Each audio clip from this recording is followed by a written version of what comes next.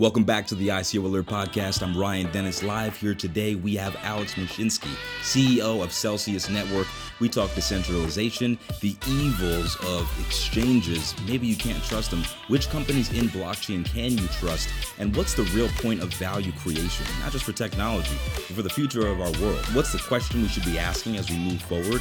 And what do we need to do in order to change this industry for the better? All that and more. You don't want to miss the one and only Alex Mashinsky. You never know what this guy's going to say because he's as smart as 20 people, and I've got the goods. So stay tuned for more of the ICO Alert Podcast with Alex Mashinsky of Celsius Network. We're going to get started now then. I think this is now the time. You definitely have a broadcaster voice. It's like this deep voice. You know, if I didn't see a picture of you, I thought it would be like 50 years old, man. I'm putting on this voice just to impress you. That's Well, I'm sure it's working well with the ladies. That's all I can tell you. You know? My fiance would disagree. She said it's like a Barry White voice. You know, it's like that. Well, I'm glad I get to use it for the actual blockchain industry instead of perfect. Yeah, you're the Barry White of the blockchain industry. Well, I just gave you a nickname. That's it, man. That's gonna stick. It's gonna stick for sure. People ask me about you. I'll say, "What? You mean Barry White?" Yeah, I did the thing with him. You know. You don't want to hear me sing, though. That's the difference. Today, I have a very, very, very special guest on the ICO Alert Podcast. This is Alex Mashinsky of Celsius. You guys know who he is. They're making waves constantly, putting on events in New York. And Alex's resume speaks for itself, and he speaks for himself very well. He's been on podcasts, spoken at nearly every conference throughout the year. I've actually seen Alex speak 3 or 4 times. He probably doesn't know that in person, and covered some of the actions he took at Token Fest, met the Celsius team. We're huge fans of Celsius, and they held an ICO, and it went very well, and we had the opportunity to partner with them on kind of bringing the best of the Celsius network to the world, but they're doing a great job building their network. Anyway, welcome back to the ICO Alert Podcast. I'm Ryan Dennis. Live here with me is Alex Mashinsky. Alex, how you doing, my friend?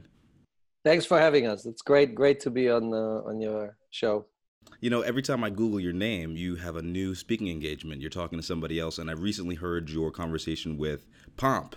You know, so I thought that conversation went it was very interesting to consume, and it was very lively. And I would love to just, first of all, anybody who doesn't know you from our audience, you know, maybe speak to VOIP to MOIP real quick. You know, you're using a product. Everybody wants to build products.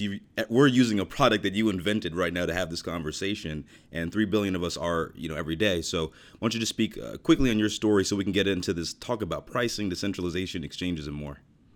Sure. So, you know, I was lucky enough, I think I was your age when the internet got started, and I was lucky enough to be at the right place at the right time, work with some of the luminaries of the internet. And I got to work on voice over IP. You know, I came up with the idea that all voice should be on the internet. It should just be an application.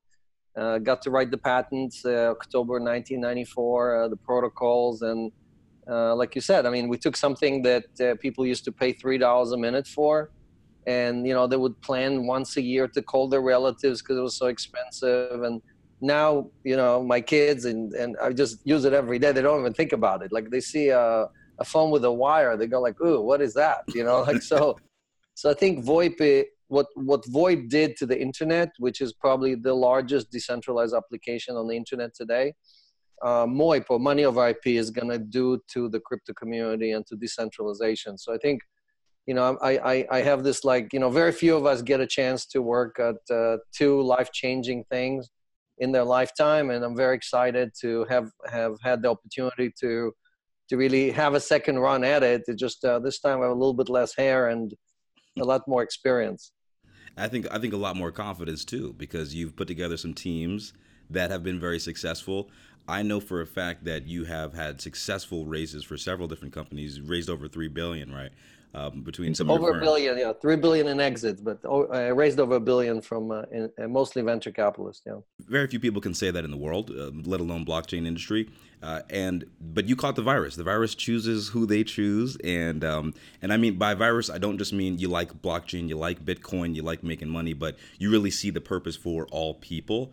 That's huge. So, really want to speak to when you're talking about money over IP, like. How can that work for 7 billion people if we haven't figured out anything else for 7 billion people?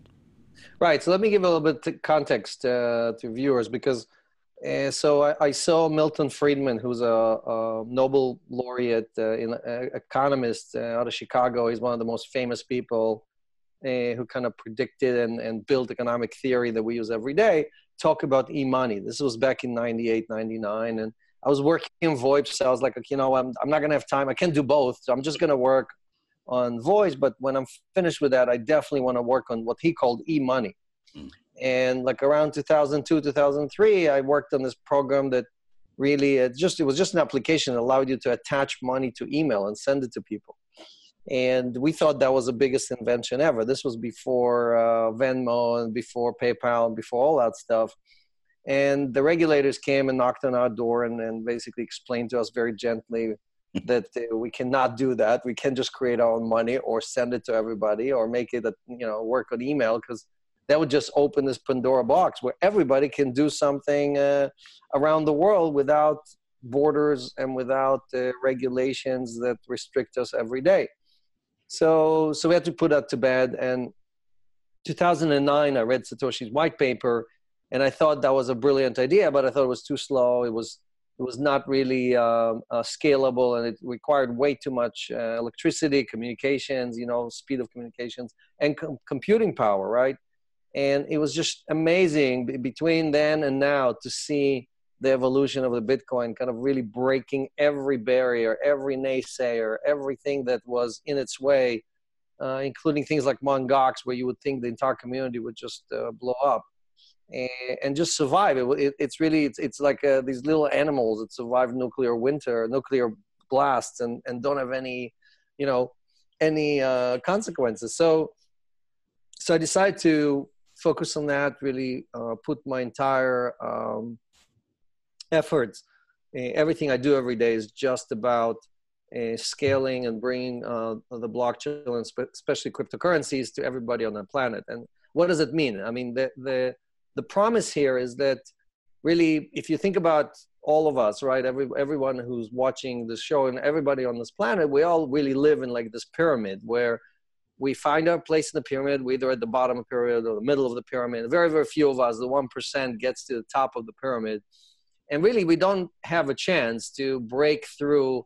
And there's a promise, but there's the real opportunity is just not there. And a lot of the reasons why we cannot go up the layers in the pyramid is because it's designed that way. I mean, it's almost like when you go to school, you're designed to fit into a certain layer in the pyramid by becoming a lawyer or a consultant or a banker or whatever your profession is, right? And what the blockchain, what the decentralization does, it really breaks all of that. It replaces a pyramid with a circle. And it basically says, hey, anyone who creates value in this circle will be judged on their value creation, not based on their profit ability, right? Because in the pyramid, we are judged based on how much profit can we generate for the people above us, right?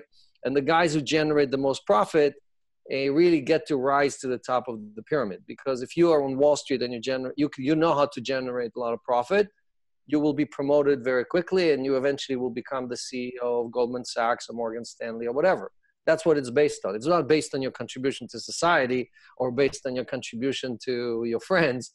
It's just about profit, right? That's why the joke on Wall Street is, you want a friend, go get a dog, because, it's not measured based on creation or based on contribution. So the opportunity with the blockchain and cryptocurrencies is really to replace that system, which has been there for several thousand years, with a system in which a guy like Vitalik can come right after going to the Bitcoin Foundation saying, hey, I have this brilliant idea about a smart contract.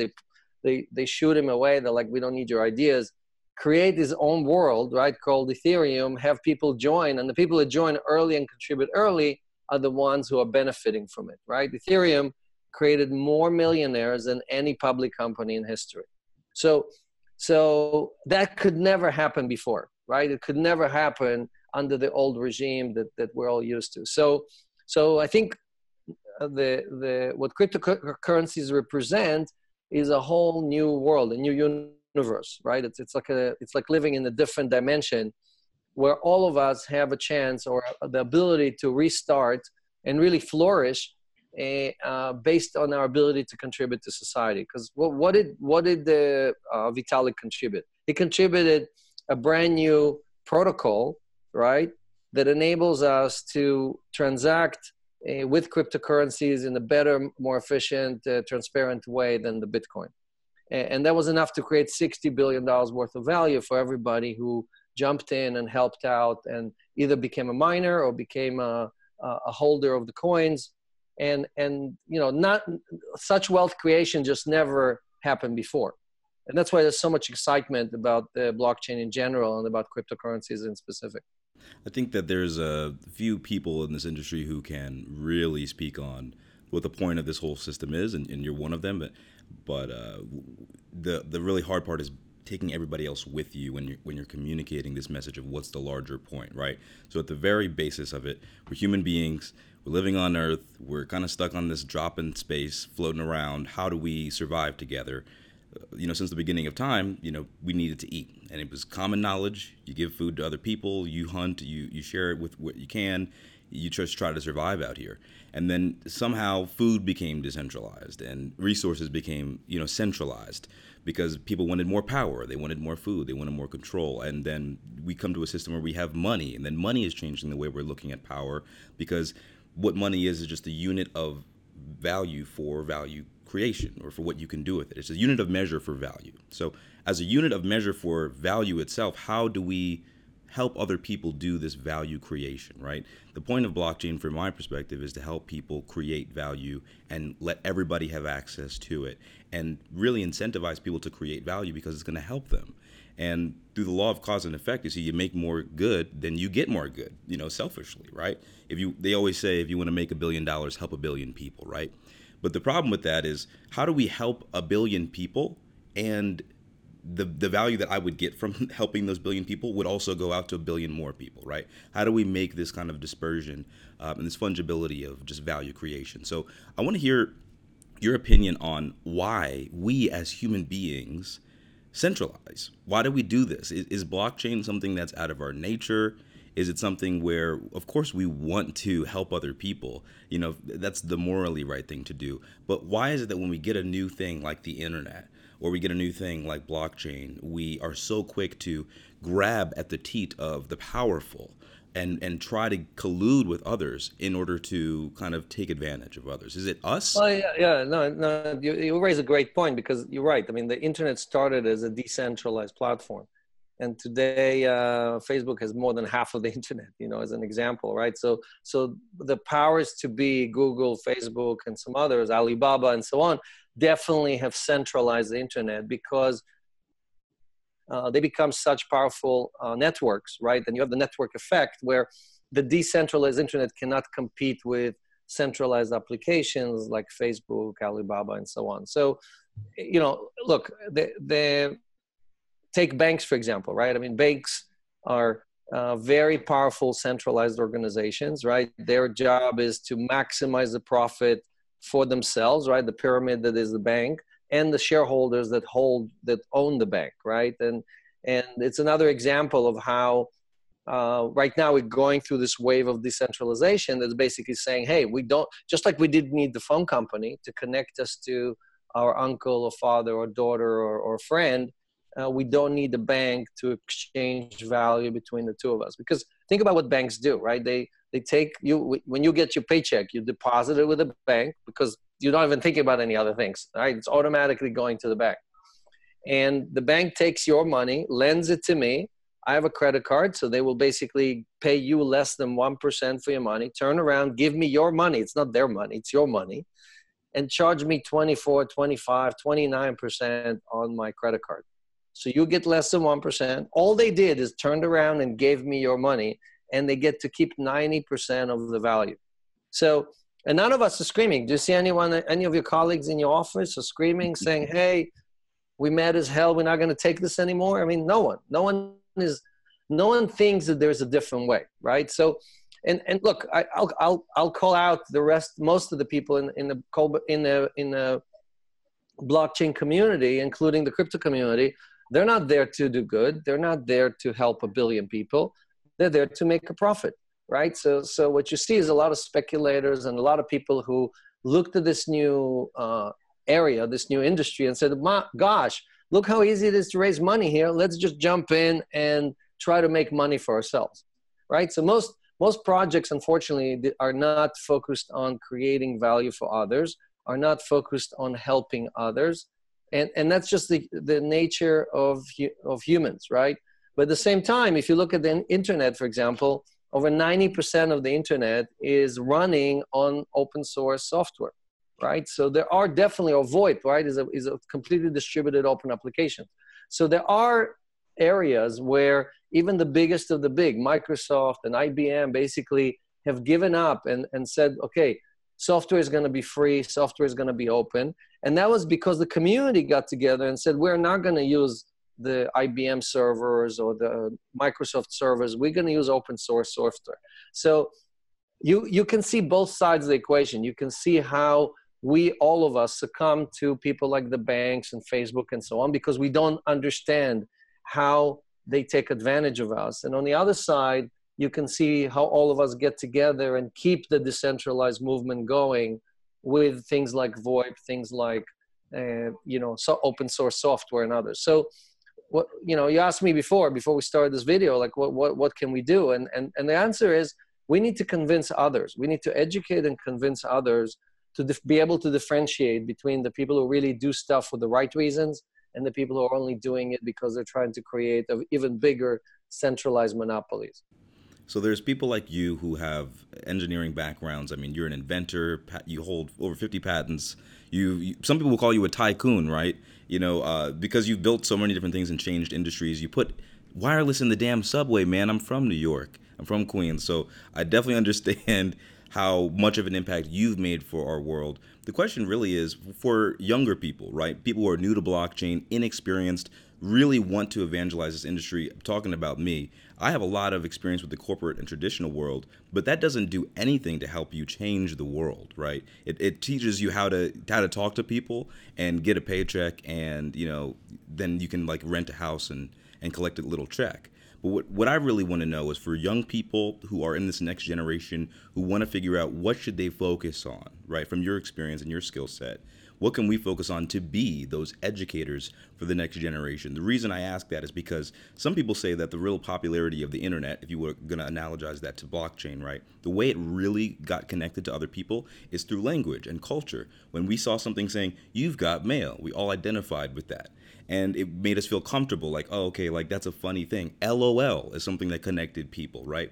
So what are the things that people who don't understand technology as well, but understand culture, understand how to communicate with people, and really are inexperienced, what can they do to move and push adoption and education in such a complex arena like blockchain?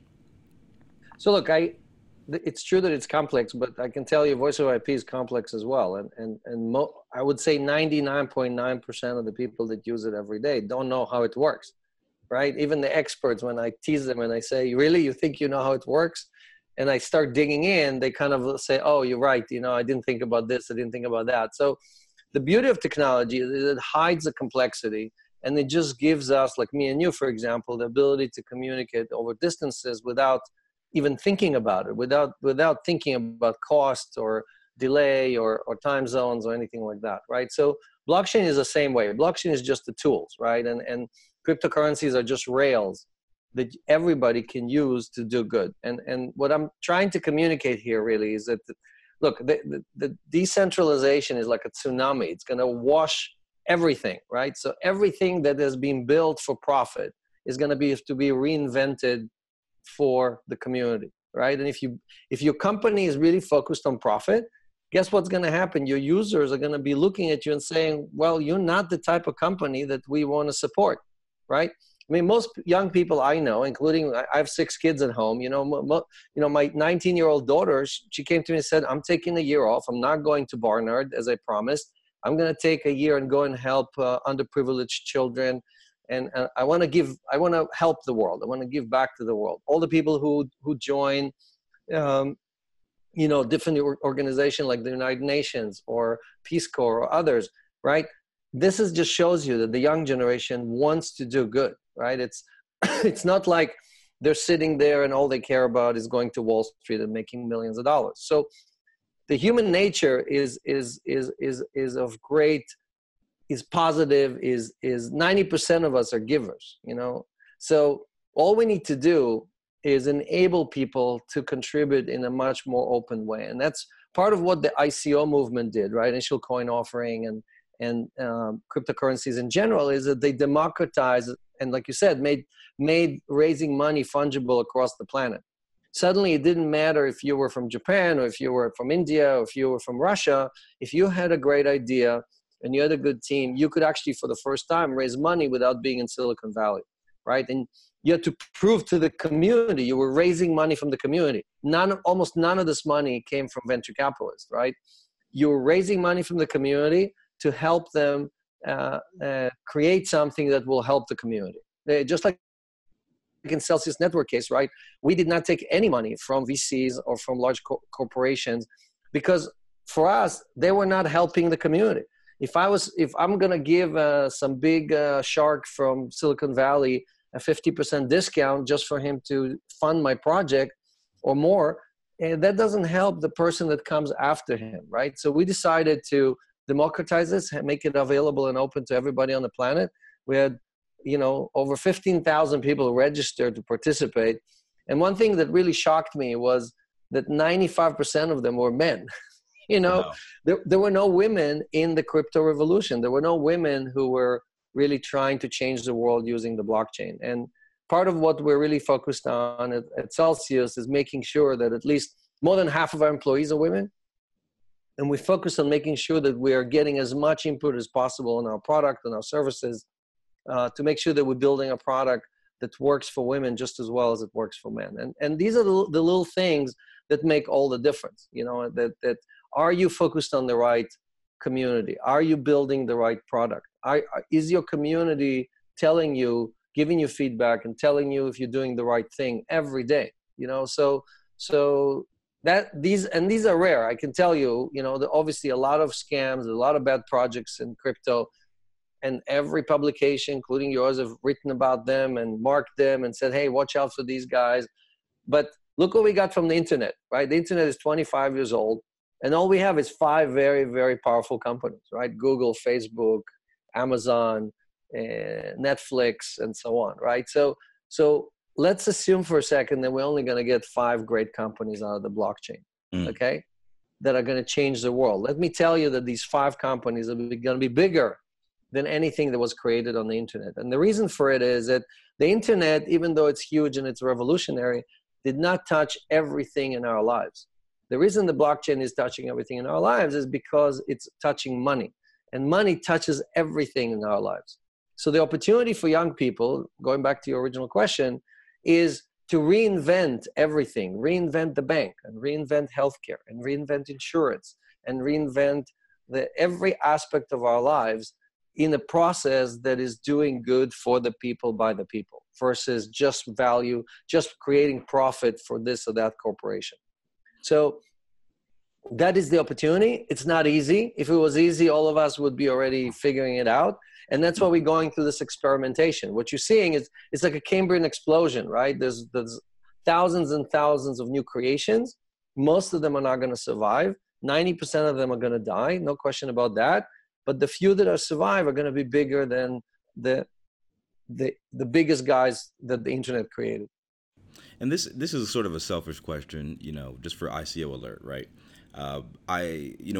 We really, our brand is very much so about trust. We are the comprehensive list. We're not going to list any scams. We do research. We do third parties. And then 2017 was a year, everything's booming for ICOs. If you had an ICO about your thumb, then you're going to raise a couple dollars. The question of the matter is, in 2018, people started to say, oh, these ICOs are scams. I'm being scammed. Everything's a scam.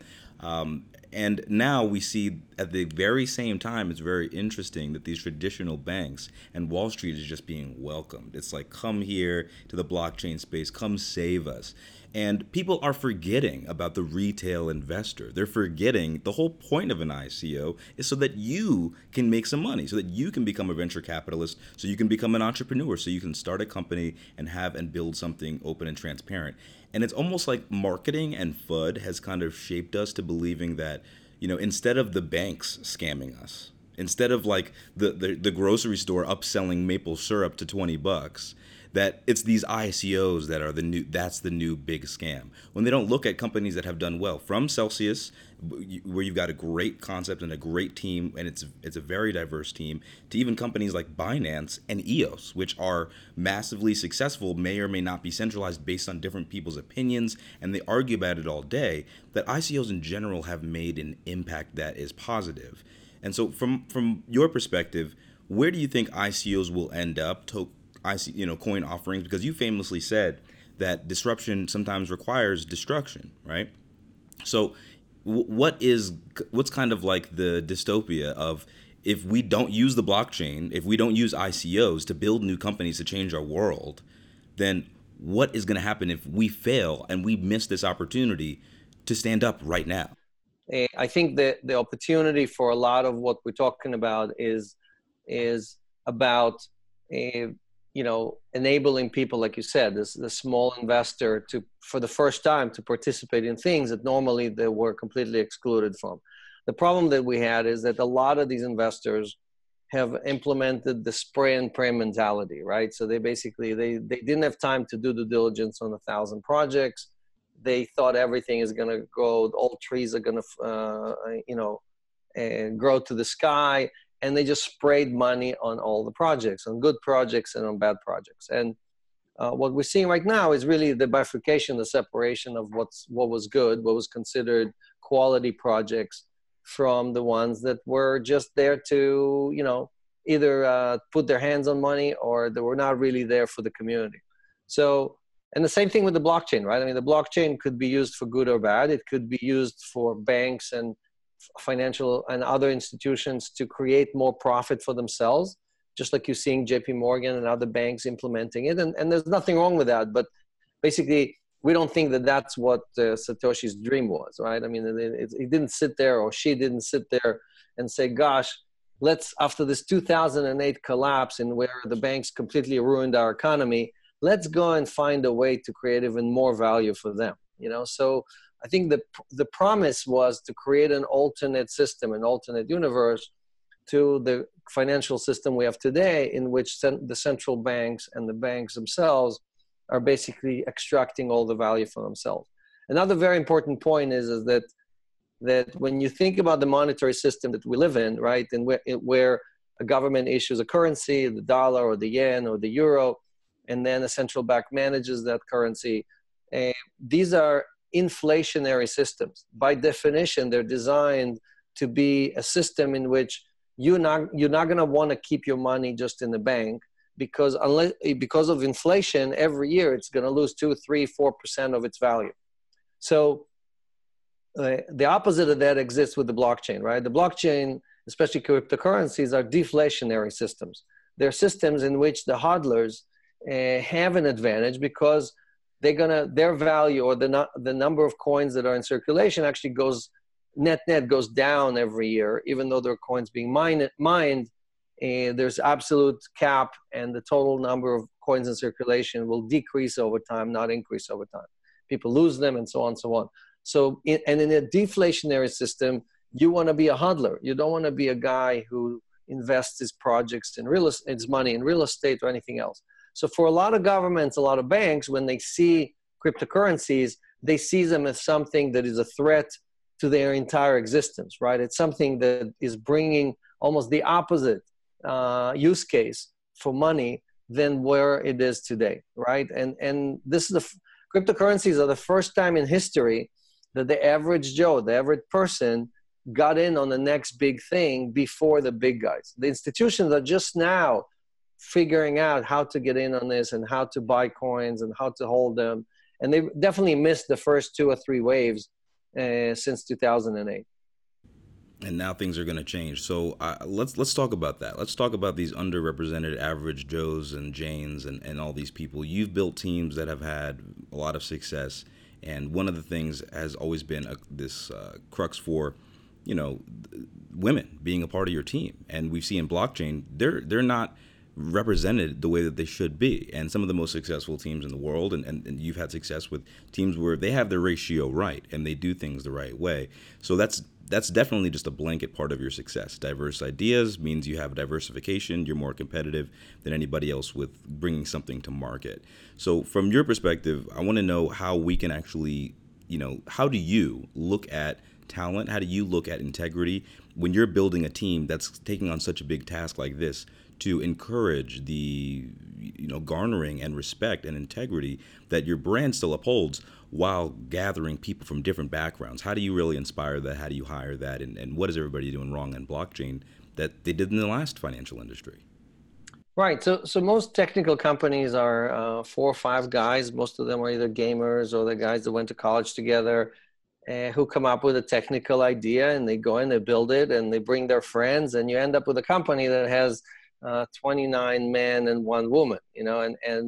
And by definition, they're just not going to build the next big thing, because 70 or 80% of all purchases in our economy are done by women, not by men, right? So when you want to, especially when you're taking a product like the Bitcoin or Ethereum, which are used for transactions, right? And you're saying, hey, let's make it a replacement for Visa or MasterCard. Let's make it a replacement for the bank. And you're not including the people who actually do most of the purchases, then by definition, you're going to lose, right? You're not going to be successful because you're not building the right product. So you want a team that has diversity. You want a team that has disagreements, but also has a balance where people feel comfortable that they can say what's on their mind. And look, I'm guilty. That myself of thinking that I have all the answers, and usually I'm 2 or 3 years ahead of the curve, and that sometimes is a disadvantage because you're building a product for something that the market is not yet ready for. So it's very important to take the input from the people around you who are actually using the stuff every day, who tell you, hey, slow down. This is what we need right now. We may build all these other features 2 or 3 years from now when the market's ready for it. So it's little things like that, for example, we put in SellPay in our app. If you download Celsius Network, where you could basically send anyone money or tokens or coins without even knowing their wallet address or knowing if they have Bitcoin or don't have Bitcoin. Because today, if I want to send you something, let's say I want to bring you into the crypto community, it's a nightmare getting you on. Like, you have to figure out how to open a wallet, and then you have to know how to get your address, and you have to send it to me, and I have to do a test transaction. By the time all these things happen, I've lost you 5 times over. Mm-hmm. So we created something that looks like Venmo, where basically, if I just know your Twitter handler, or if I know your cell phone number, I can just send you a link and automatically induct you into the crypto world with just a simple transaction, right? So, and this came from inside the community, right? I mean, our people and our employees came and said, hey, why can't we create something like Venmo for crypto, right? And we looked at it, we started digging into it, and we found a way. So I think the challenge for your viewers is really that they need to think the same way about insurance, about banking, about healthcare, about every aspect. It's like, take the old yellow pages, go from A to Z in that directory, and all those things need to be reinvented, right? Everything there, every word in there needs to be reinvented. That's the opportunity. But so I mean, I want to, first you have to bring all your friends into it. And then you have to have them get excited and want to say, I'm going to change healthcare. I'm going to make the world a better place using blockchain, using cryptocurrencies, and really completely level the opportunity. Like you said, again, like what we're doing is we're taking the low rates that are available in the United States, and we make that fungible across the planet. We issue 5% loans, and it doesn't matter if you're from Vietnam, from India, from Russia, or from the United States. It's the same price for everybody. And until the blockchain was around, you couldn't do anything like that, right? So borrowing money in Africa is probably costs 30% per year. We're doing it for 5%. So it's things like that the minute you break the borders and you break the barriers and the monopolies or the exclusivities that people used to have, and they view it and say, wow, this is really happening. It's really, this revolution is really taking hold. even though there's a lot of fluctuation in the pricing of the coins, I think underneath that, you can see the community building and scaling. And we may be, getting rid of a bunch of speculators who came here for the wrong reasons, but the hardcore guys who are here to change the world are still with us. I know you read Ray Dalio, and I read a book by Kurt Vonnegut called "God Bless You, Mr. Rosewater," about a rich guy who gives away all of his money all the time. And throughout the book, you can't tell if he's crazy or not. Like, it's never answered whether or not he actually is a problem or not. And so we're here. We're in nice offices. We're in the United States. We're definitely going to have dinner tonight, right? What is wrong with us that we want to help all these other people? Why do we care about, we call them retail investors, but it's really the 99%, right? Why do we care about the rest of the world? So let's get into this, right? The burning of the real retail investor. ICO Alert is made to protect investors, novice investors, allow them to learn about ICOs, get in early. Celsius is helping people get a wallet. Anybody can use it and hold some crypto and earn some interest on or even get some collateral on their crypto. There's these companies that really care about people and really don't want to burn the retail investor. But once you bring your friends in, once you teach them about blockchain, you never know what they're going to do or what they're going to try. And of course, somebody will end up going to an exchange.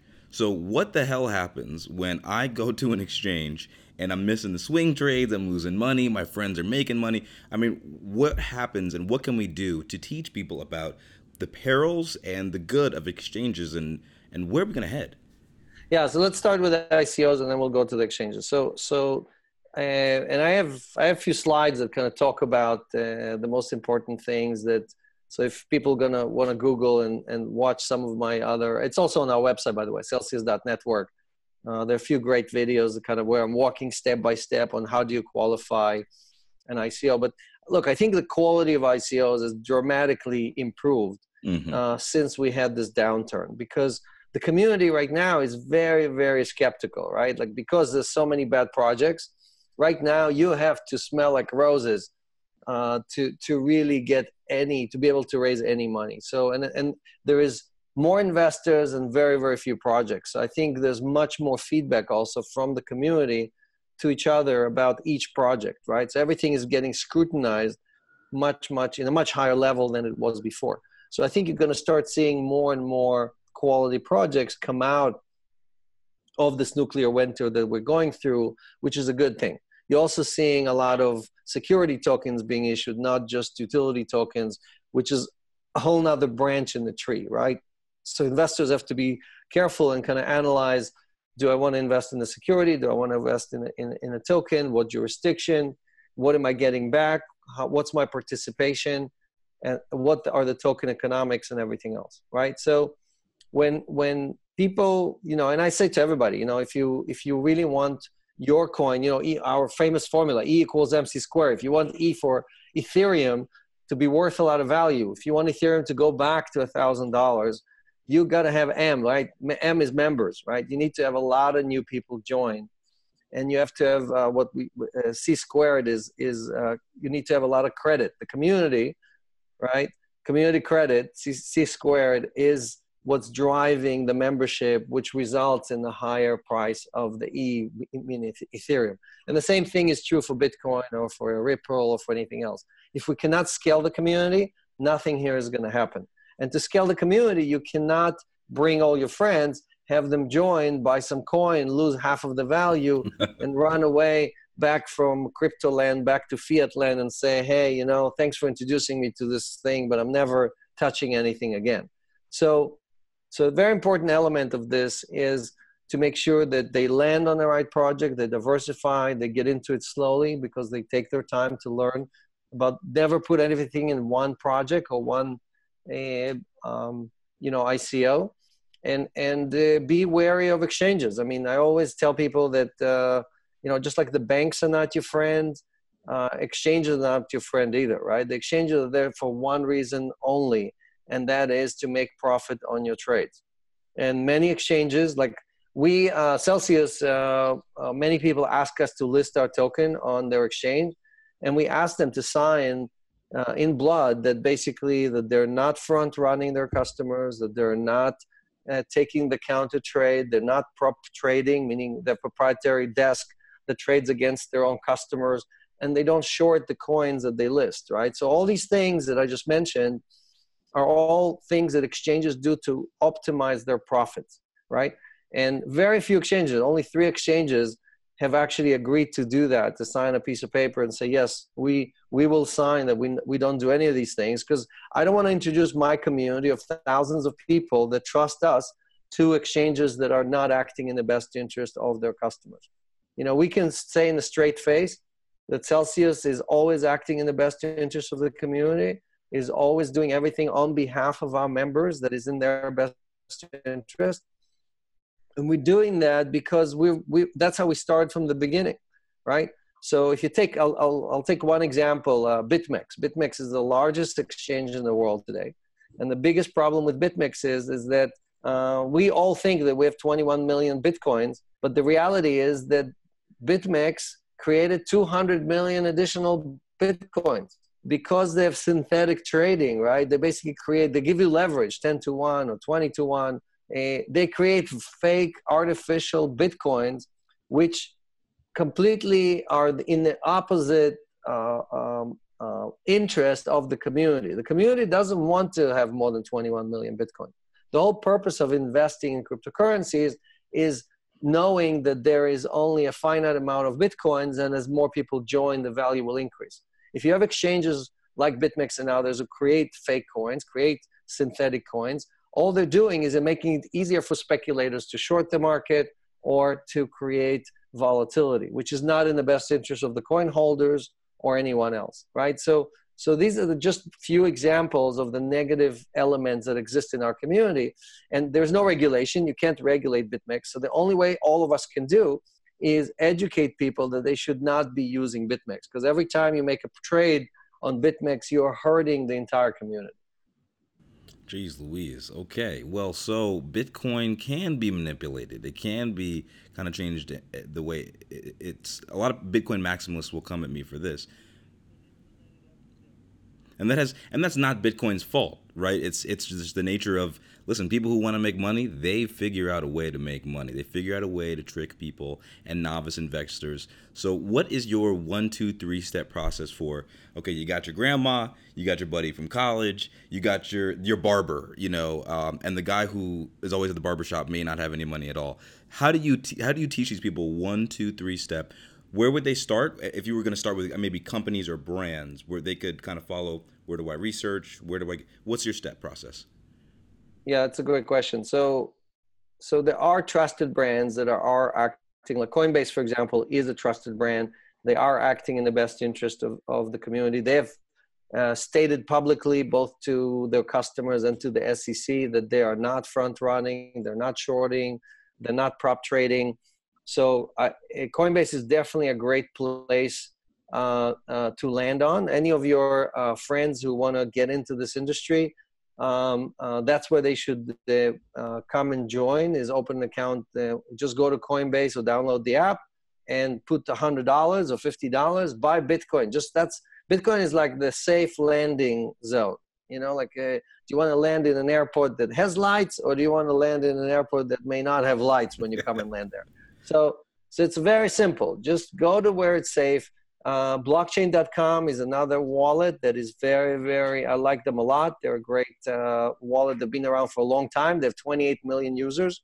So you're going to be among many, many other people who are joining the community. And again, I would just open the wallet, buy a little bit of Bitcoin, and then go and explore all the different projects or different opportunities and diversify, right? If you believe that Ethereum is a great project, you can take 10, 20% of your holdings and you can convert from Bitcoin to Ethereum, or from Bitcoin to some ICO or something else, right? And just experiment and learn about that. Definitely don't take your life savings. Don't take your grandmother's life savings and put them into anything like this, because that is not the purpose of cryptocurrencies. The purpose of cryptocurrencies is to slowly educate the whole world that we are acting in their best interest. And if we all lose money quickly because we got in at the wrong time, or we did something that wasn't in our interest, we're just going to keep recycling and losing people. The whole point here is to add people to the community, send some coins to someone else. So again, you can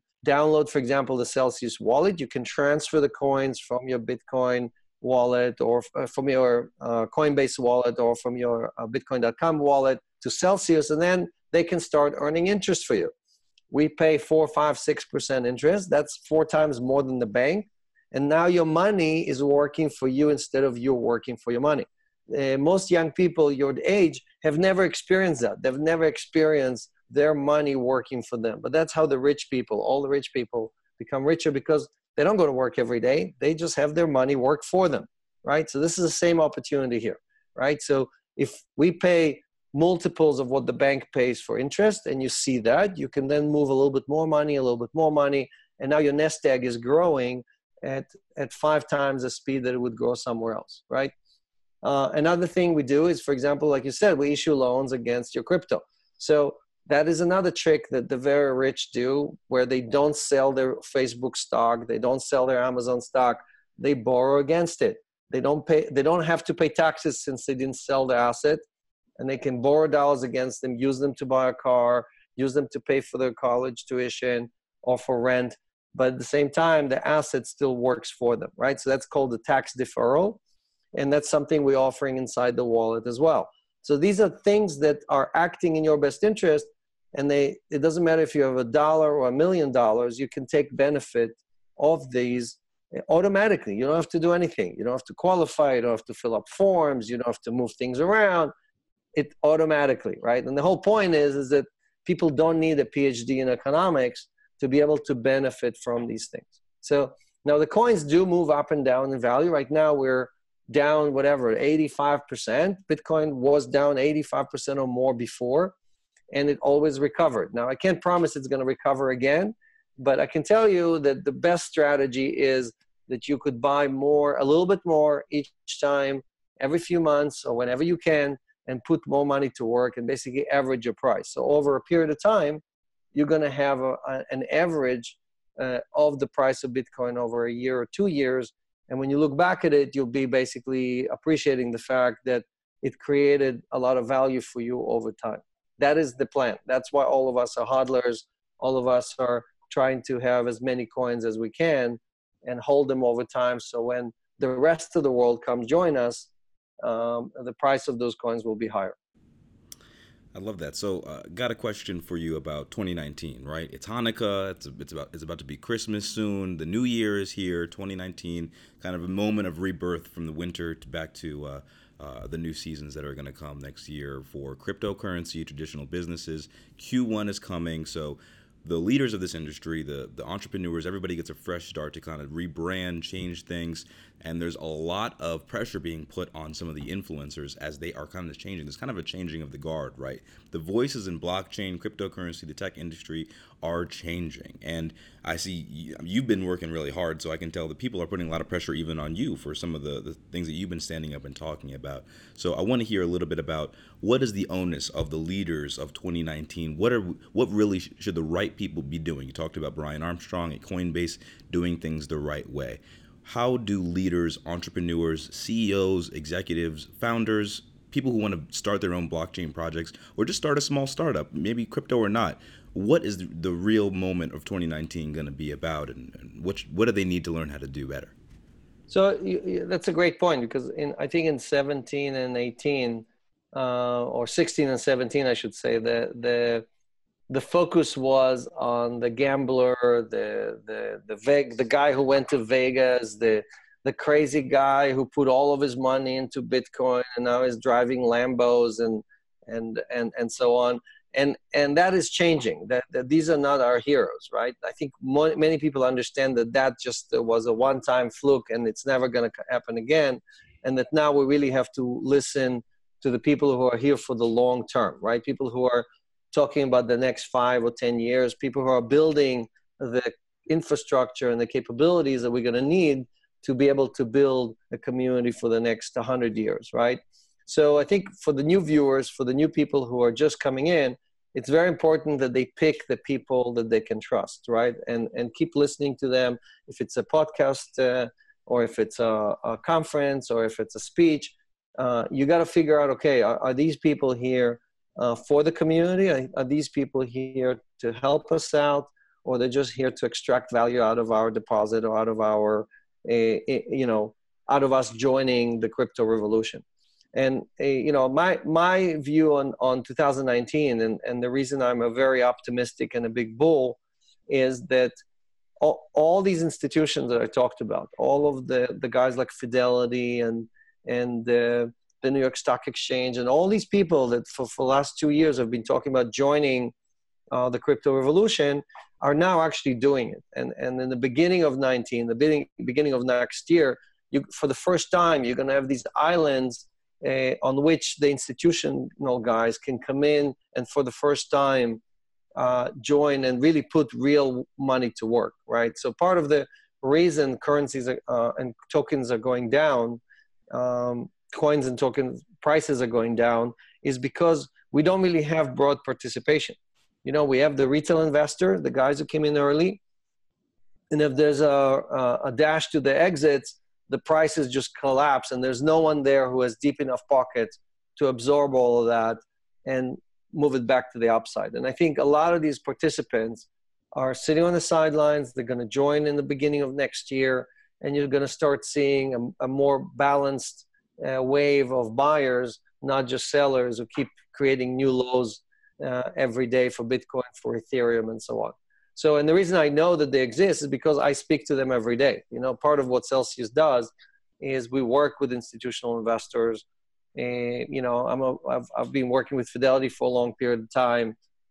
So I know these guys, and I think they're very serious about what they're talking about. This is not just a wave that's going to pass and people are going to come and say, hey, Alex, you promised us at 19 we're going to turn around, and it didn't happen.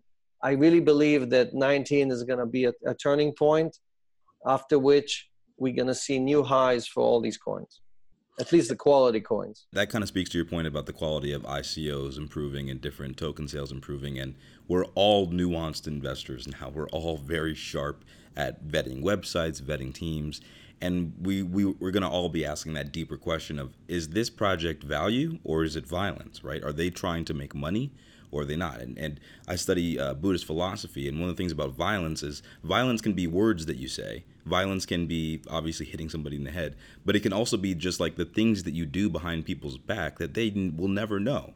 But your environment knows, your body knows, your psyche knows, and the universe knows, right? So how does that tie into money and the businesses that we're building?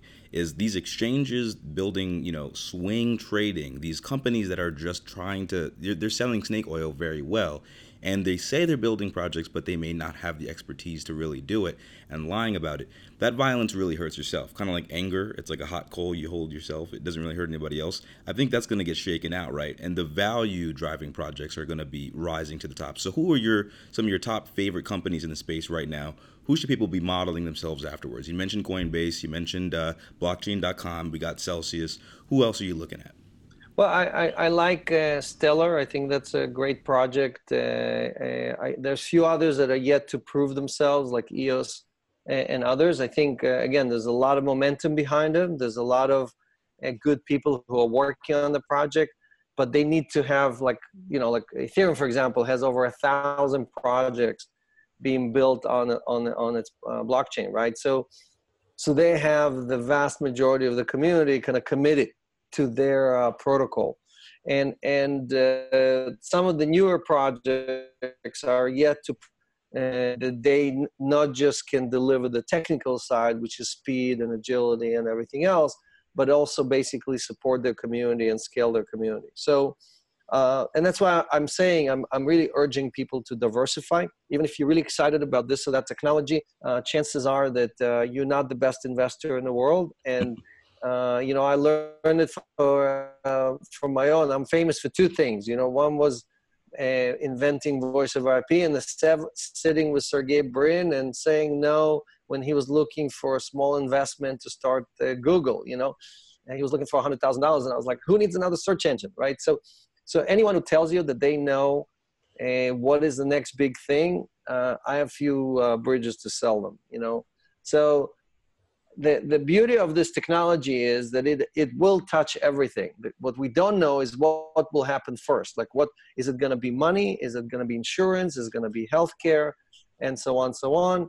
And I think the opportunity for us here is really that we can give it a chance. We can give an opportunity to all these people, all these entrepreneurs from all over the world, to create platforms in the image of Satoshi, in the image of the Bitcoin community, which I think have done an excellent job in creating value and building value for the early adopters and for all the people who came afterwards.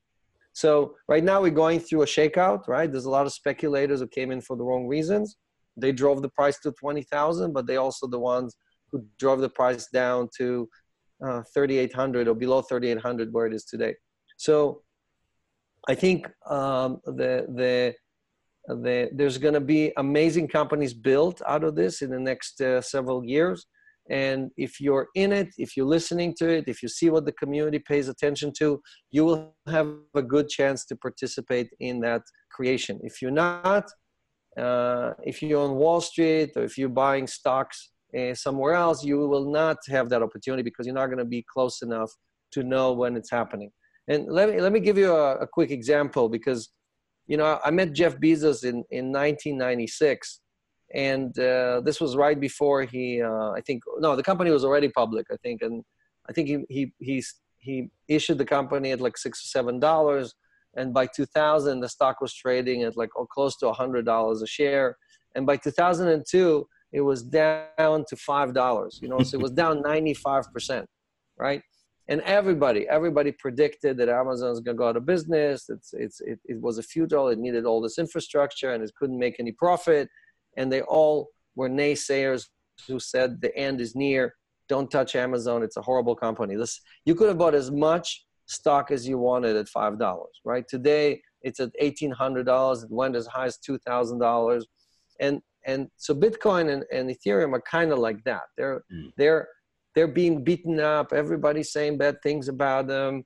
And they've went to the highs and now they're at lows. And the smart investors, the good investor, is someone who can look at this and say, I understand the value of the Bitcoin. I understand why the vast majority of the population in the world, sooner or later, is going to have to use digital currencies, cryptocurrencies, because when you look at what's happening in Turkey or in Venezuela or in Argentina or in all these other countries where the governments are just blowing up, or even in Brazil, I mean, the Brazil currency is down 30 or 40%. And then you can understand that currencies issued by government could be devalued overnight. You can wake up in the morning and half of the value is gone. That will not happen with cryptocurrencies. So what's going to drive the option to cryptocurrencies is not necessarily just me and you cheering all of our best friends, but the fact that more and more get hurt because debts, like for example, the debt around the world is at all-time high. At the same time, the value of real estate, the value of all other asset classes is at all-time high. So these are the giant bubbles. People tell me, oh, Bitcoin is a bubble. I'm like, Bitcoin is not even a pimple. The real bubble is the debt bubble, right? That's tens and tens of trillions of dollars that most of us don't know, but we will not be able to repay. And somebody is going to have to devalue the currency because that's going to be the only legal way to repay this debt. So this is a long speech, but the bottom line is that we may need a financial disaster in the real world for people to finally migrate to the crypto world. And the people who are there already are going to be the main beneficiary. That's wonderful. So kind of to finish this whole interview, I think I've gotten everything I want to get out of this. I mean, I have a lot of stuff to think about now. One of the things I was referencing when I heard your last podcast with Anthony Pompliano was you said something that I think bothered him a little bit. You said none of the existing blockchains that exist right now are going to be around in 20 years. We're going to rebuild them. We're going to make new ones, better ones, right, of the like. So what is the critical thinking question that you think we should wake up in the morning and ask ourselves? Maybe you ask yourself, or maybe you feel like you're not even brave enough to really face it. What are the questions that entrepreneurs, founders, thinkers of the next generation should be asking themselves moving forward to really, really get to that next level? So it's not that I don't think that Bitcoin will exist in 20 years. I think it will. It's just not going to be the dominant blockchain. I think there's going to be other solutions that will, again, just like WhatsApp became the most popular VoIP application on the planet. And I can tell you there were 100 experiments before WhatsApp that were good. Even some of them had several hundred million users, but they did not become WhatsApp, right? So it's the last to win, not the first to win, that usually matters. And here, what you need is a platform that everybody trusts, right? It's a platform that everybody can participate, put their net worth in, right? Trust it with their net worth, even just if it's just a store of value. And then on top of it, we need it also to act as a form of payment, right? We need people to trust it enough for it to act as a transaction medium where I want to transfer you something, and we both trust that currency to be, or that the coins to be of value and a form of payment when I transfer the value to you. And today, all the solutions we have, all of them have their own set of problems. They either have a problem on the trust side, or they have a problem on the speed side, or they have a problem on the cost side, on the adoption, or just the proof of work, for example, as a technology itself, I think is a problematic technology. Today, the crypto community is generating a tremendous amount of green gases because we are consuming now 0.2% of all the power on the planet. So we cannot, that's just not a sustainable movement where we are trying to fix the world, make a world a better place, but at the same time, we are adding to global warming and everything else. So there's fundamental issues that all of them need to be solved. And when somebody comes up with that solution, 90% of the population, which are the givers, versus the 10% of the population, which are the takers, that 90% is going to look at it and say, this is it. I'm supporting this. I'm all in on this. I'm joining. And it's going to take on like a wildfire with everybody adopting it. I mean, what you're seeing today, that Bitcoin this month is 10 years old, and what you're seeing that only 6 million people are using it actively, only 6 million wallets are active, that is very bad news. Because when the internet was 10 years old, we had over 500 million users. So our adoption curve is actually way behind schedule, and part of it has to do with us not solving the store of value issue due to the volatility, and not solving the transaction issue due to speed and other elements. So because of those things, I'm predicting that the winning blockchain, it's not that none other are going to exist, but the winning blockchain, the one that's going to have 90% of the transactions, is none of the ones that we use today. Wow.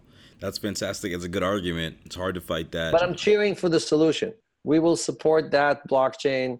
Just like we don't choose Celsius itself, I'm saying we don't choose winners and losers. We don't go and say, oh, we hate EOS, but we love Ethereum. No, we give all of our users the opportunity to make their own selections. Our job is to support all the different blockchains. We try to pay interest on everything we can. Today, I think we pay interest on 8 different blockchains, and we're about to add Neo and a few others. And the idea is to let the user, let the community decide who are the winners and who are the losers, and give everybody the same opportunity. But unlike most projects or exchanges that basically when they create value, when they extract the profit, they take it out in dollars and move it to the fiat world, right? Like when BitMEX, for example, creates profit, right? They announced that they made $260 million in the first few months of last year. They're taking all that money, or Binance, and they're moving it into dollars and putting it somewhere else, right? We distribute all of our profits, all of our interest in BTC, ETH, XRP, and so on and so on. So all of our profits stay inside the community, right? So you have to just ask yourself, as any one of your viewers, have to look at the project and say, are they acting in the best interest of me and my community, or are they really here to hurt everybody? What are they doing? Let me look at who benefits. Like when Binance says they're going to make $1 billion in profit this year, it comes out of your pocket and our pocket, right? It's not like they're printing that money. They have some printer somewhere where they're printing the money. It's all fees that they extract from all of us, right? So instead of them writing you a check, they're just taking more and more fees. We do the opposite. We give all of our depositors a weekly distribution of interest income. And that is something that no one else is doing. Because like you said about when you were reading all these books and you were saying, hey, no one is crazy enough to give their money away. Well, that's exactly what we're doing every week. Every week, we give out 80% of what we collected to the community. Well, that's amazing. Well, to that point, Buddha left his palace and gave away all of his knowledge. Thank you so much for being on the show, Alex. I really appreciate it. Any final points? We're definitely going to come out of it stronger and better, because we're going to get rid of all the bad projects. We're going to get rid of all the people that are here for the wrong reasons. And we're all going to walk out of this as Spartans. We're going to be completely inoculated from any bad news or any down markets, So I can't wait for the market to recover and all of us to benefit from it. Absolutely. I think when everybody's doing a little bit better and they're excited about projects, we get that charisma from the industry back, right? Sometimes it's communicated as memes, sometimes it's joking, sometimes it's Dogecoin kind of things.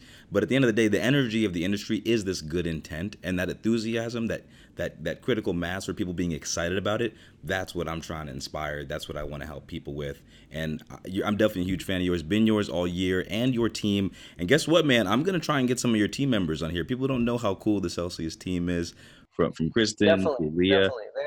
They're the guys doing all the hard work, so you should definitely interview them as well. Absolutely. So thank you so much for your time, my friend. Any final points you want to share with us? Well, so let me challenge your viewers and ask them to the action that they all need to take is to give a fraction for Christmas or for Hanukkah, give a fraction of their coins to other people who have never used it before, right?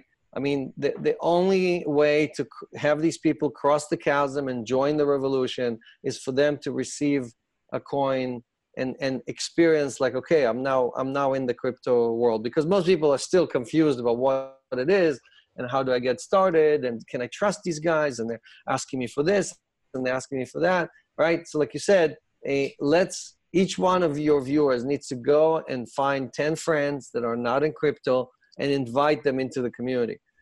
Self-pay, our service is free, so they can all basically use that to send via SMS or WhatsApp or Telegram or Twitter. Just send somebody and you will see people will be shocked. People will be thanking you for introducing them into this community, into this revolution, and you're going to change people's lives, and that's what this is all about. So for the givers, give crypto. It's giveaway season. It's the season for this giving. Year, give crypto. Exactly. I love that. I love that. Thanks so much, Alex, man. I really appreciate it. This is a huge milestone for me in blockchain to talk to you. So really appreciate you coming on the show. We'll do another interview next year after all the coins are recovered. And everyone who saw the first interview is going to say, gosh, Alex was telling me to buy a little bit every month and I didn't listen. And look at it now. Now it's too high. I can't catch it. It's too late. So don't wait. Buy a little bit now. Buy a little bit in January. Buy a little bit in March, and you'll average your way out. So when it bounces back, it's going to bounce very quickly. You're going to feel like a genius and not like an idiot. It's not too late to get into crypto. Thank you so much, man. And we'll keep up with your team. Appreciate it. Perfect. Take care.